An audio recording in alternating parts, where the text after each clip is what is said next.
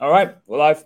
We got Brock and Heesh from the Gumball team. Gents, how we doing? I hope you're not too down and out with whatever that virus is you've came back from East Denver with. How you feeling? We're doing all right. It's been a bit of a slow week, but I think we're slowly getting back into it. Yeah, thanks for having us on the pod. How you doing? Yeah, good man. As I say, I'm just about to head off to Dubai for whatever's happening over there at that conference. Hopefully, I don't have to catch um, this conference virus that seems to go around everywhere because I'm going back to the UK after that, and I've got a lot of plans. I haven't been Yeah. home in like 2 years, so I don't want to be down and out. Well, good luck to you. Yeah, it'll be I just guess not to try not to shake too many hands. I guess. Yeah, just fist bumps. I think Yeah, that's what just fist the bumps. that's what the boxers used to do back in the day. I think when they were gearing up for fights, they wouldn't shake anyone's hand. That's where the fist bump came from, apparently. So Oh yeah. yeah. So if anyone's listening, don't come near me. Yeah, honestly, man, But, it probably wasn't even the conference. It was probably all the bars afterwards and stuff like that. You know. I feel as if that's all it's about. We messaged a few people who were going to Dubai, and we like, are you actually going to attend the conference? They were like, nah, not really. We're just going for the side quests. Totally. Yeah, all the satellite events and stuff like that.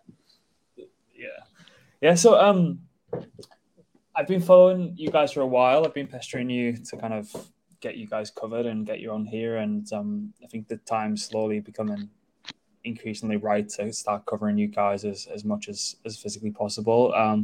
Again, used the product very, very recently. Again, with the Baradrome Mint, was kind of blown away as usual. Great kind of, just really simple, really easy to use. I mean, a lot of people were kind of confused, but it's an innovative and novel product, and I'm sure we'll get into it. But before we kind of kick it off, usually just like taking it a little bit a step back with kind of guests and just see how they kind of forged their own path into this space and kind of what drove them to be working in this space. So maybe Brock, if we start with you, and then we can go on to Heesh about kind of your own kind of origin stories into the crypto and DeFi and NFT Oh space. yeah, totally, man. I mean, I got started in crypto back in like 2017, just as like a hobbyist, kind of during that whole bull run, and I got wrecked pretty hard. I think it was early 2018 when all that went down. So that was like my first taste of crypto, was just as like a random investor who got wrecked in a bull run, and was kind of late to the game. But over the next few years, I just was like kind of keeping my eyes on crypto and my pulse on the market and everything like that. And I don't know, it's always appealed to me from like an entrepreneur standpoint. I've done other startups in the past, but Web3 specifically just seems like the barrier for entry to just get into it and to start building is just like it's so easy, and there's so many people like willing to help you and to like collab on stuff. So yeah, I mean, I really started getting into building on chain with Heesh here. He was kind of the one that got started out of like our friend group the first. But yeah, I mean, Heesh, I could let you talk about your stuff a little bit. Yeah, similar story. I also started in 2017, and then I kind of got bored because there was not like too much to do on chain, but I stuck with it. And then in 2019, 2020, I got super into DeFi, and really started digging in on the conceptual side. And then come 2020, I started learning Solidity, and yeah, I just started whipping out contracts. Yeah, and Man, so it's been that fresh. Yeah, 2020 is like a pretty to turn around the old Slate thing. Just Brock, you go ahead. I've just got another question on that after this as well. Oh no, I was just gonna say for context, Heesh is like our main systems architect and Solidity developer, and then I focus more on like business development and marketing and stuff like that. So basically, like Heesh was building away a storm, and I was just kind of his homie who kicked it in Discord and was like, "Yeah, man, like if you ever need help with this and that," and so every project ends up having like a guy who's just like translates kind of what the devs are doing and like shit posts about it on Twitter, and so that's how we kind of got started together. Nice of that. Yeah, so he's just for kind of people listening. I took one look at it like had this kind of rush of blood to the head, and then I was like, yeah, I'm gonna learn Solidity, and then I was like, where the fuck do I start? Didn't have a fucking clue, and then just fell back onto kind of content writing and growing this like new media business. Where like if you were to start again, is there anything you'd kind of do differently to kind of learn that like Solidity and the whole aspect of it? I suppose for just people listening, where would be the best place to start on that?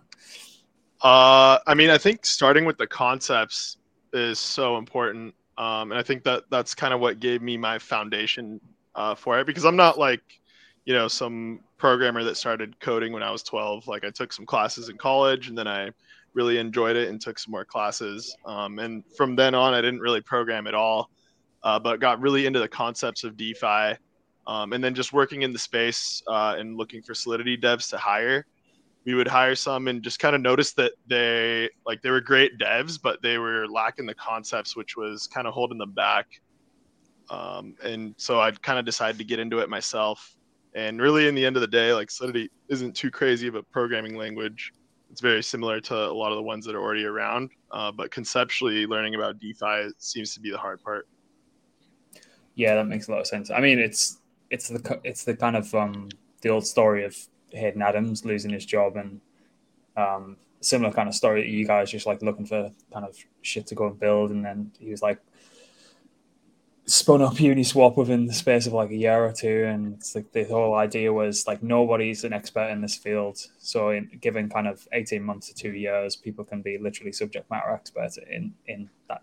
That's the beautiful thing I think about this industry, because it's so kind of new and novel. That was the whole idea around like why I started writing about it. I was like, I'm never going to get this opportunity to be at the forefront and start commentating on a industry that is in such its infancy, where nobody's truly an expert yet. So you can kind of carve out your own kind of expertise and niche, I suppose. So it's yeah, I always find that kind of shit fascinating. As you said earlier, bro, it's like just being able to kind of be at the forefront of this whole industry and just kind of pick it up and run with it however you like. I think that's because the barrier to entry is so low. Totally. That's what's really, really, really appealing, isn't it? So, yeah, kudos. No, you hit the nail on the head. That's exactly it, man. Yeah. So, how the hell did Gumball come about, and what's the kind of origin story of itself there? Yeah, that's a great question, man. Sometimes I have to ask myself the same question. It started off as something kind of goofy. We were doing we were trying to do like a physical NFT derivatives project where like people would take NFTs that they owned and they would like make physical derivatives based on the IP.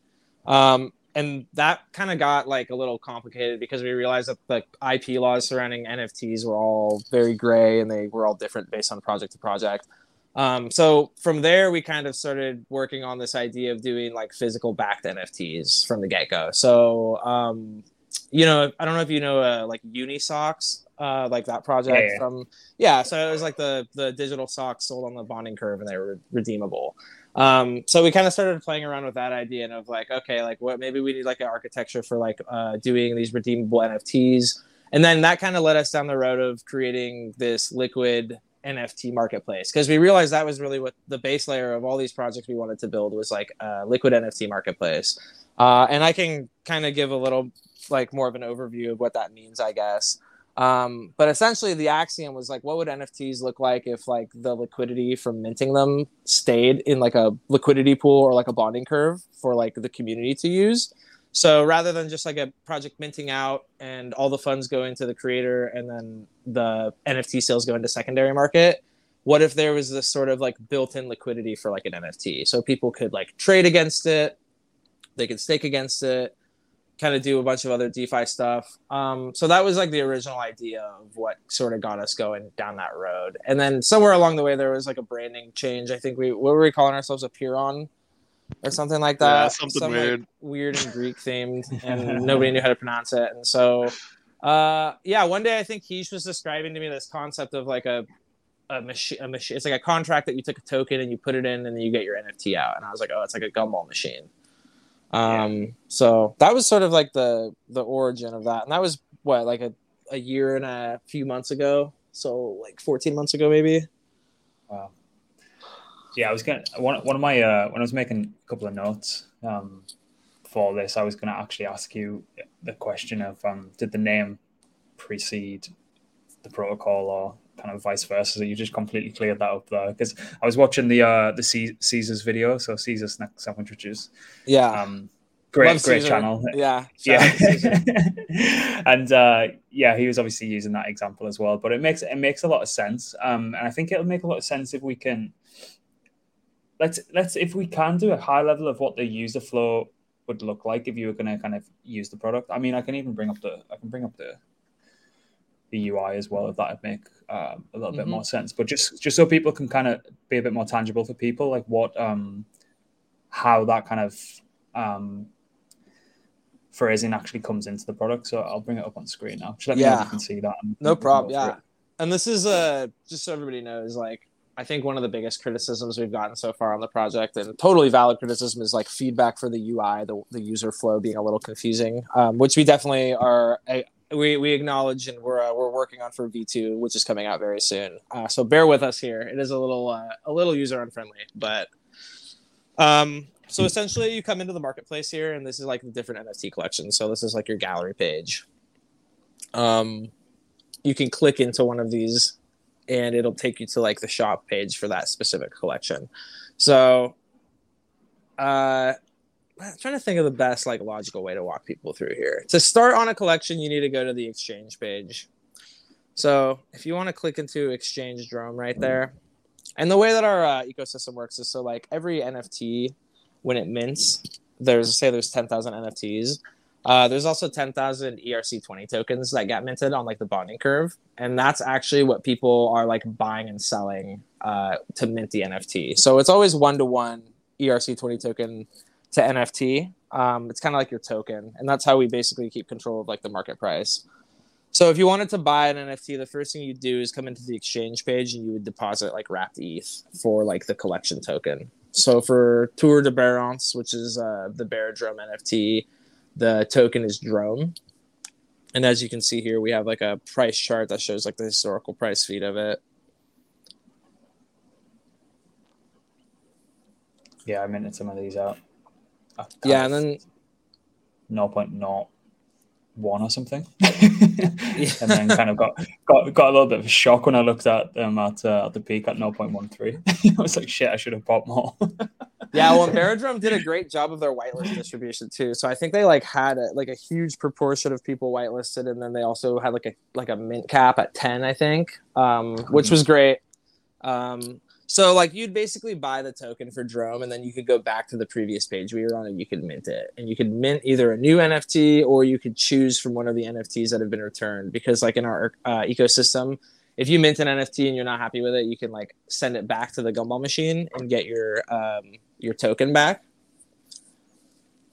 Yep. And so, is there a fee collected on that if you want to kind of? Yes, so on the bonding curve buys and fees, there's a fee, and then when you exchange back from an NFT to a token, there's a fee. And we're letting these be like set by the creators. So there's like a range that we have. I believe it's between is it 0 and 10% for the redemption fees? Yeah, so 0 to 10%, and then that's set by the creator. So yeah, just to recap, the overall flow is you start with wrapped Ethereum or whatever the base asset for the collection is, and that could be any ERC20 token. And on the bonding curve, you would purchase the collection token. So that's Drom in this case. And then once you have the collection token, you can swap that in the Gumball machine 1-to-1, so 1 Drom for 1 NFT. And you can either mint a new NFT or pick any NFT that's already in the Gumball machine. So all these NFTs here are just chilling in the Gumball machine. And say that you wanted to sell your NFT, you would go back to Drom. So you'd click return, go back to Drom, and then you'd sell it on the bonding curve. Nice. Yep, makes a lot of sense. Right. So with the Barrett, how did the Barrett Drum one come about then? Because obviously they're gonna sort of high level. That's gonna effectively look like a Solidly fork with a few extra bells and whistles on Barrett chain. So what was the reason for those guys kind of approaching you or you approaching them and kind of deciding to mint early on Arbitrum? Is it kind of a That's a great question. Well, originally I think the plan was that they just were, they're big fans of the protocol and they wanted to do like the bears on bikes on bear chain eventually. So that plan has been like in the works for a long time. I think that they, I don't want to speak for them, but I think that it was strategic for them to get a project going live now that they could then use to sort of incentivize people to come over to their platform when it was on bear chain, I guess. So, I mean, with crypto, things move so fast and the market's been so down. It's like, people are looking for things to do to, keep people engaged in the down market. So, yep. I also think it's like a good opportunity to sort of engage your community and grow your community, as well as establish an identity for your community. And I think they wanted to get a head start on that. Totally. Yeah, it makes a lot of sense. So what, obviously we touched on the kind of user flow there, but just for some people who are a little bit still in the dark and they might have seen other kind of NFT-fi kind of products on the market, how are you guys distinguished from, like, I don't know, your likes of your pseudos of the world? I obviously know the difference. It's just kind of pointing out. No, it's a great question. Great question. Yeah. I'll say from my perspective, what I would say is that we are like a very upstream liquidity solution for NFTs. We're a liquidity base layer that things can be built upon. So essentially, we offer NFTs, basically liquidity solutions that become like built into them, and they don't involve incentivizing third-party or mercenary liquidity or anything like that. So the biggest thing for me is I think that our NFTs align they align incentives a little bit better for NFT holders, where holding the NFT, you become a liquidity provider for the collection. So I think that fundamentally is sort of the difference, and it's a subtle difference, but it's an important one, I think. Yeah, I think for me, like if you look at most NFT and marketplace relationships that people are used to, is you have these NFTs on the outside, and then you have like one marketplace where everyone goes to trade those NFTs. But in Gumball, the marketplace lives inside the NFT itself. So you don't actually need any external marketplace. You could just go straight through Etherscan, and if you want to exit your position with your NFT, you could do so. And really what we strive for is sort of achieving this system where you could take any digital asset that you've created and give it a market that has liquidity from every price point, from the floor of it to infinity, and always know that people can always trade it at any price point without having to put any upfront capital in. So essentially allowing you to have like a liquidity layer for your digital asset that you were to make. And right now we're just focusing on stuff that already is prevalent in our market, such as like profile pictures and art. But I think the use cases can really expand a lot further down. And maybe this sort of system can make more sense for those use cases as well. Yeah, that makes a lot of sense. Would it get to the point where, let's say, for example, I have a few kind of Arbitrum NFTs, and I want to make a market with kind of USDC as opposed to like wrapped ETH? Is it completely permissionless in that sense that I could go and make that market on there? So the thing about Gumball is you can only make a market with a collection that hasn't launched yet. So in the case of Arbitrum, we're able to sort of put those 10,000 NFTs into the bonding curve from the start of it. But if you already have an existing collection, like you can't really just take a bunch of NFTs and put them in a bonding curve without like a base asset like ETH or USDC. So it's actually not possible to go do something like that on Gumball. But if you were to say go over to SudoSwap, you could definitely pair, your 3 Arbitrum NFTs with any base asset that you choose. Mm-hmm. Mm-hmm. Where I've kind of got my own opinions on this. But where do you think we're at in the whole life cycle of the whole financialization of NFTs? Do you think it's even had a glimmer of its day yet? Where your head's at on that? Yeah. Go ahead, Brock. No, definitely you. I think it's still very early. Like we haven't seen like an NFT as liquid as, say, something like some major top 10 coin out there. And I think liquidity is really like what opens up the doors to new interesting things that you could do. Yeah, totally. I think we're still to see it. I don't know if NFT-Fi is going to be the same. I don't know. I don't know if the NFT-Fi rush is going to have the same sex appeal as other like booms did, but I think it's going to become like a really important thing long term, because digital assets, especially unique digital assets, aren't going away anytime soon, and so people are like looking for solutions to incorporate liquidity into those. So I mean, I think it's going to be kind of a necessity, definitely going forward.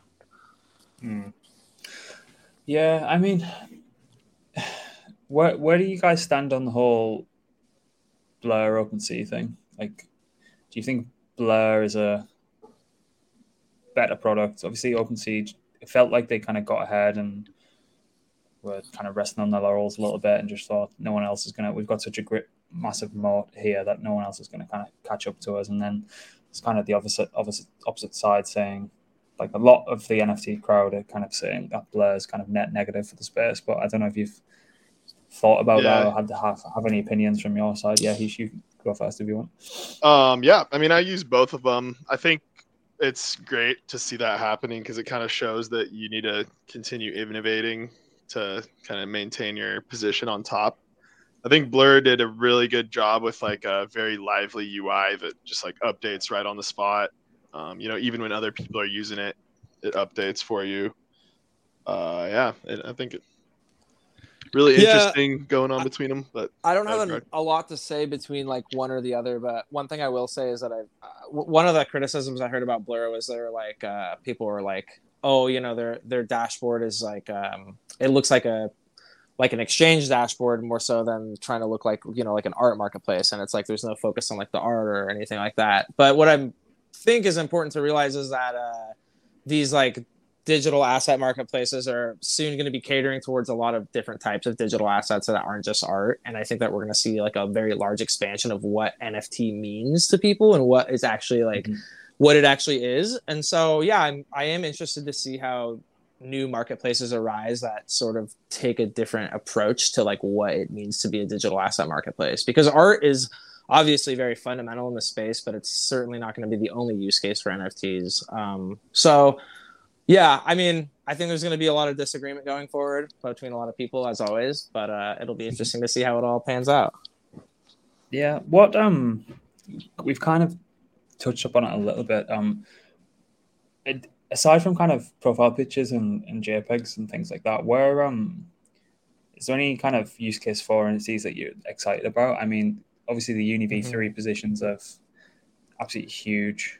I know there's a couple of there's a protocol getting built at the minute. Won't go too much into it because I think they're still like in testing phase, but it's effectively like more of a structured kind of product. Like they might be long one asset, short another, like as the most basic example, and then they could put that like that position's wrapped into like an NFT. Is there anything that you guys are seeing? Obviously, it's not my kind of 100% kind of dedication focus. I'm more strictly DeFi, but I'd just love to hear if there's anything that you guys are seeing or hearing about. Yeah, definitely. I mean, I can speak of like what I'm interested in seeing NFTs go towards, and then also like what I'm seeing be like popular. But I think like gaming and video games is going to be like a pretty big one, particularly with like the way that we handle digital asset ownership when it relates to like video games or like gaming experiences.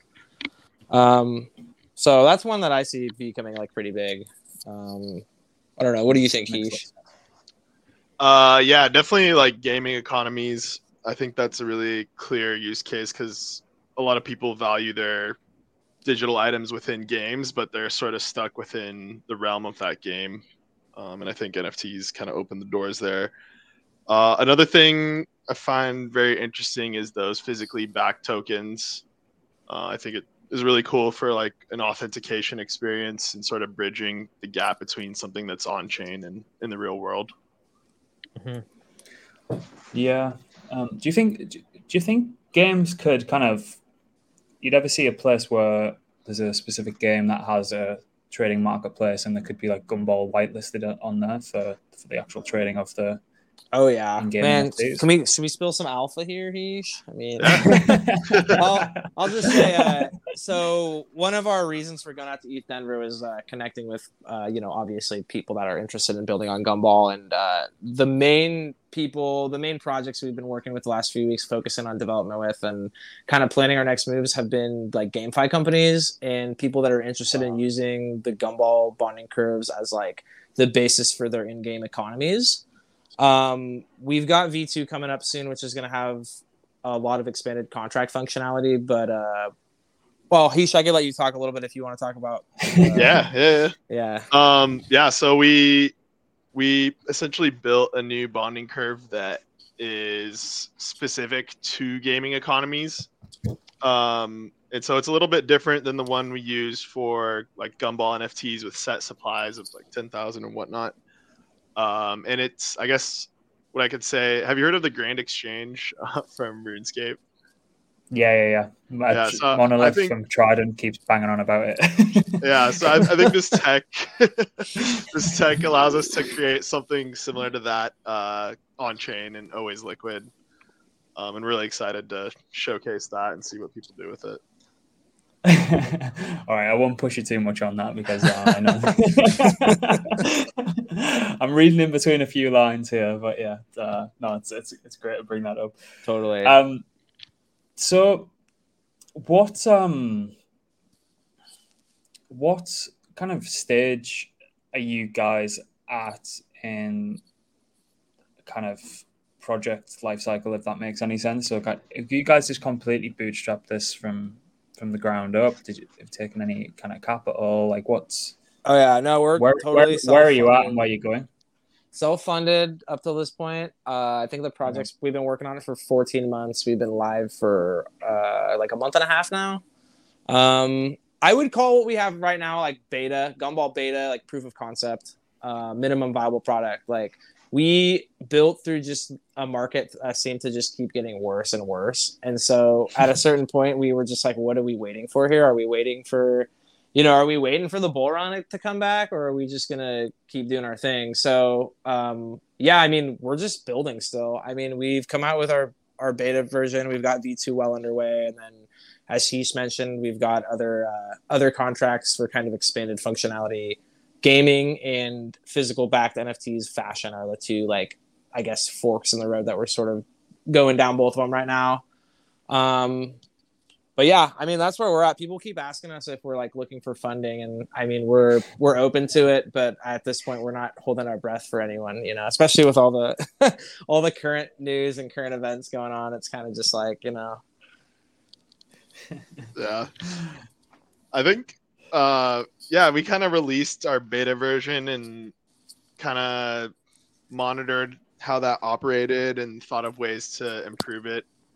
And we built our V2 contracts, which kind of took from those lessons. And now we're going to be going live with those. And then, as Brock mentioned, we're going to kind of go down some verticals, including the physically backed tokens and then the GameFi stuff as well.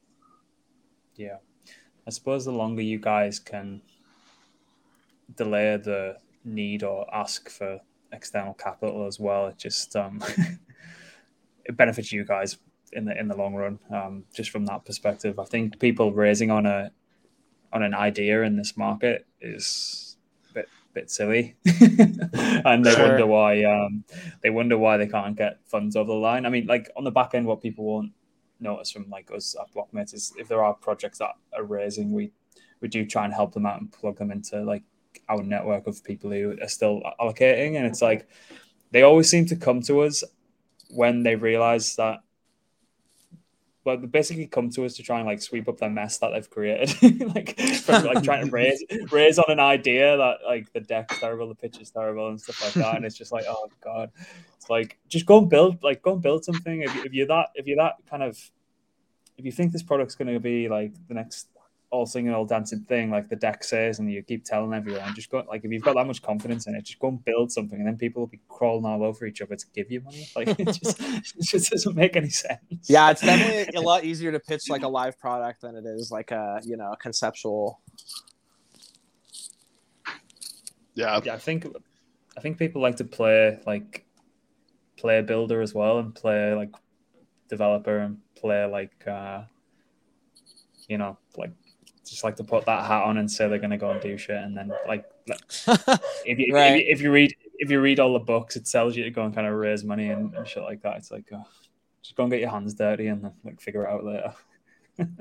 Yeah, it's fake it till you make it, right? It's like pretend to be building until you've got the $500,000 check, and then you can start building. I guess that's like everyone in this space in some sort of way, you know, like no one really knows exactly what they're doing. We're just kind of I mean, even the VCs, I'm starting to wonder. I'm like, do you guys even have any money, or like what's going on? I literally posted on Saturday, I think. After, like, obviously it was a great weekend for crypto Twitter, to be honest. So if anyone's listening, this is like Monday the 13th after the USDC crash over the weekend. But I literally posted something of exactly what you just said. Is like, as soon as we can collectively admit that no one has a fucking clue what we're doing in this industry, like the rest of the world, we can just move on. Yeah, totally.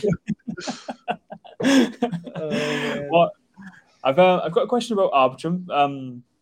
So I think it's a pretty obvious decision why you kind of chose to kind of deploy over there. Do you think the whole NFT space will slowly start to kind of just blossom over there, or do you think like the L1 will be where the majority settles? Or it's because even 12 months ago it was like, yeah, we're going to build, like, even if it was a DeFi product, it's like, we're going to build an Ethereum, and now anyone is building on top of Arbitrum. Like how do you kind of look at that landscape and kind of trend forecast that?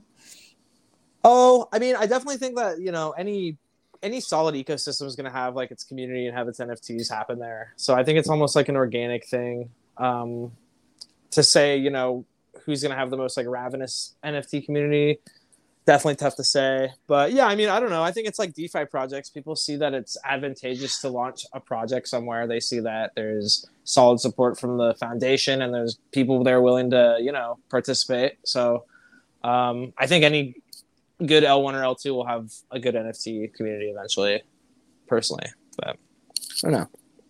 What do you think, Ish? Yeah, I mean, I think agree with you for sure.